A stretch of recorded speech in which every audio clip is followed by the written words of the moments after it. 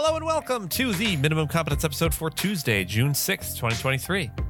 I'm your host for today, Andrew Leahy, a tax and technology attorney from New Jersey.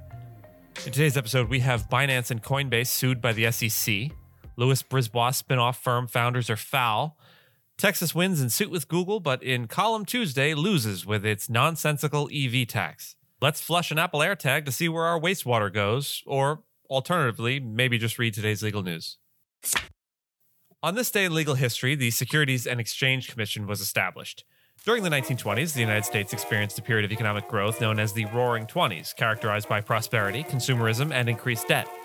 Many people invested in the stock market, taking huge risks without federal oversight. However, on October 29, 1929, known as Black Tuesday, the stock market crashed, causing widespread losses and loss of public confidence. This crash led to the closure of thousands of banks, bankruptcies, high unemployment rates, wage cuts, and homelessness, ultimately triggering the Great Depression.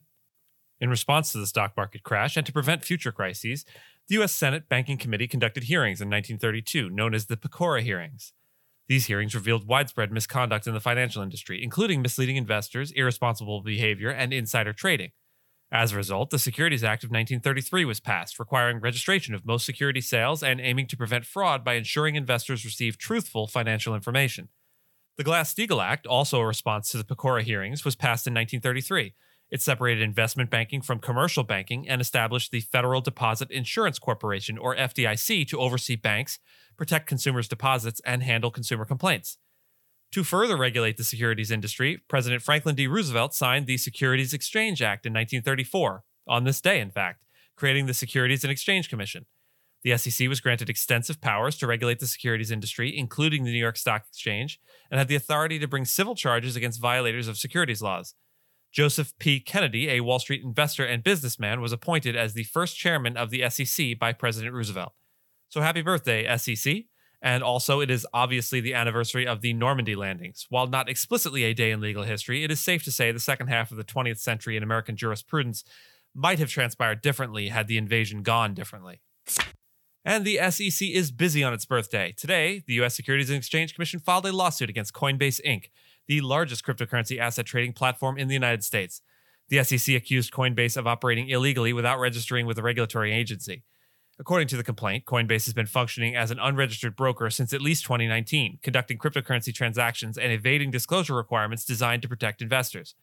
The SEC further stated that Coinbase Prime, a service that directs orders to Coinbase's platform and other platforms, as well as Coinbase Wallet, which enables investors to access liquidity outside of Coinbase's platform, also operated as unregistered brokers. Gary Gensler, the chair of the SEC, expressed via Twitter that Coinbase's alleged failures deprived investors of crucial protections against fraud, manipulation, conflicts of interest, and routine inspection. Coinbase's stock experienced a 15.9% decline in pre-market trading following the filing of the lawsuit, and the company did not immediately respond to requests for comment. The SEC lawsuit against Coinbase came just one day after the regulator had filed a separate lawsuit against Binance, the world's largest cryptocurrency exchange, and its founder, Changpeng Zhao. The lawsuit against Coinbase was submitted in Manhattan federal court. This development adds to the regulatory scrutiny faced by major cryptocurrency platforms, highlighting concerns over compliance and investor protection. By way of brief additional background on the Binance suit, the SEC alleges that Binance and Zhao engaged in deceptive practices, conflicts of interest, lack of disclosure, and evasion of the law. They are accused of secretly allowing high-value U.S. customers to trade on the Binance.com platform while publicly claiming to restrict them. Additionally, the SEC claims that Binance.us, which was presented as an independent platform for U.S. investors, was actually controlled by Zhao and Binance behind the scenes. The SEC also alleges that Zhao and Binance had control over customer assets, permitting commingling and diversion of funds, including to an entity owned by Zhao called Sigma Chain. Furthermore, the SEC asserts that Binance and BAM Trading operated as unregistered national securities exchanges, broker-dealers, and clearing agencies. They are charged with offering and selling their own crypto assets, including BNB and BUSD, without proper registration. Zhao is held responsible as a control person for these violations. SEC Chair Gensler emphasized the extensive deception and evasion of regulations by Zhao and Binance. He cautioned the public against investing with or on these unlawful platforms. The complaint filed by the SEC seeks accountability for the alleged violations of securities laws and investor protection. Two former partners of Louis Brisbois were forced out of the boutique they had started after their former firm released a collection of racist, sexist, and anti-Semitic emails they had written while employed there. You will remember we previously reported on their spin-off firm when they were able to convince more than 100 Louis Brisbois attorneys to follow them. The remaining leaders of the spin-off boutique now, which was formed by John Barber and Jeff Rainin, will establish yet another new firm. The partners' former firm, Louis Brisbois, shared a series of emails spanning more than a decade that revealed disparaging remarks made by Barber and Rainin about female associates, clients, and others, as well as their use of racist, anti-Semitic, and anti-LGBTQ slurs. Following the release of the emails, Barber and Rainin resigned from Barber Rainin, expressing their remorse and apologizing for their words.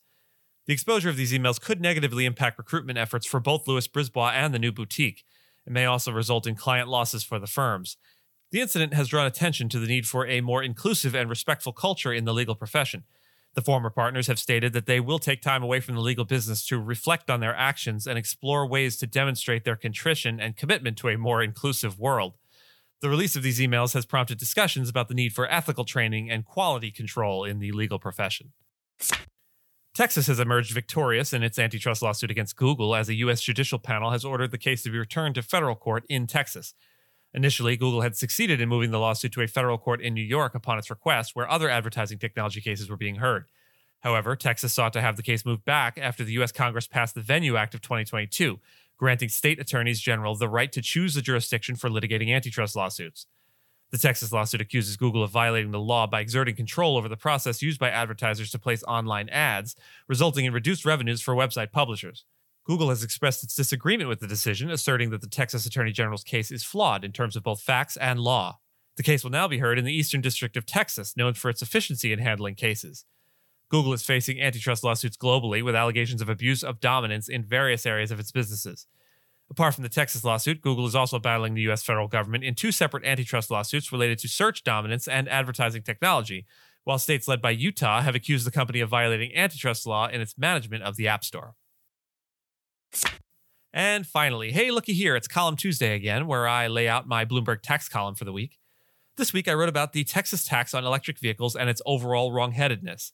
I tried to give credit where credit was due. Texas has it partially right. The state is just taxing the wrong thing at the wrong time, with the wrong rate, and for the wrong reasons. Other than that, the EV tax is a great idea.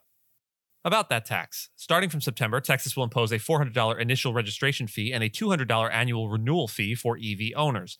The rationale behind the fee is to offset the portion of the gas tax that goes towards infrastructure and road maintenance, which EVs do not contribute to. However, I argue that the bill is more about protecting the oil and gas industry and winning a culture war than about effective tax policy.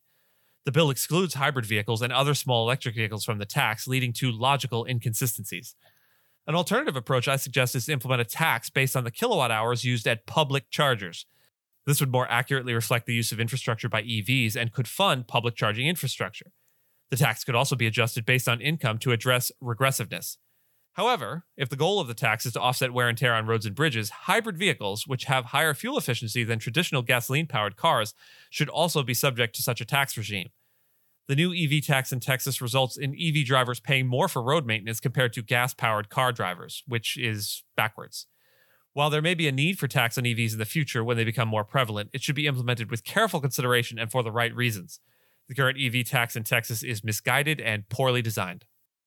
And with that, I thank you so much for listening to Minimum Competence, your daily news podcast for lawyers. If you're looking for more than Minimum Competence, links to further reading on all the topics touched on today are in the show notes. If you have any questions or story suggestions, you can find us on Mastodon on the esq.social instance. I'm @Andrew, and my co-host Gina is @Gina. The views, thoughts, and opinions expressed in this podcast are those of the hosts and do not represent those of any organization we may be affiliated with. Nothing here should be construed as legal advice because nothing here is legal advice. Reviews go a long way towards helping new listeners to find our show. If you have a moment and can leave a rating or review on your podcast player, we'd appreciate it. And if you know someone that might be interested in a story we cover, consider sending them the episode. Minimum Competence is available at minimumcomp.com and wherever you get your finely crafted podcasts. We'll see you back here tomorrow, and until then, remember, you don't have to outrun the bear, you just have to outrun the other campers.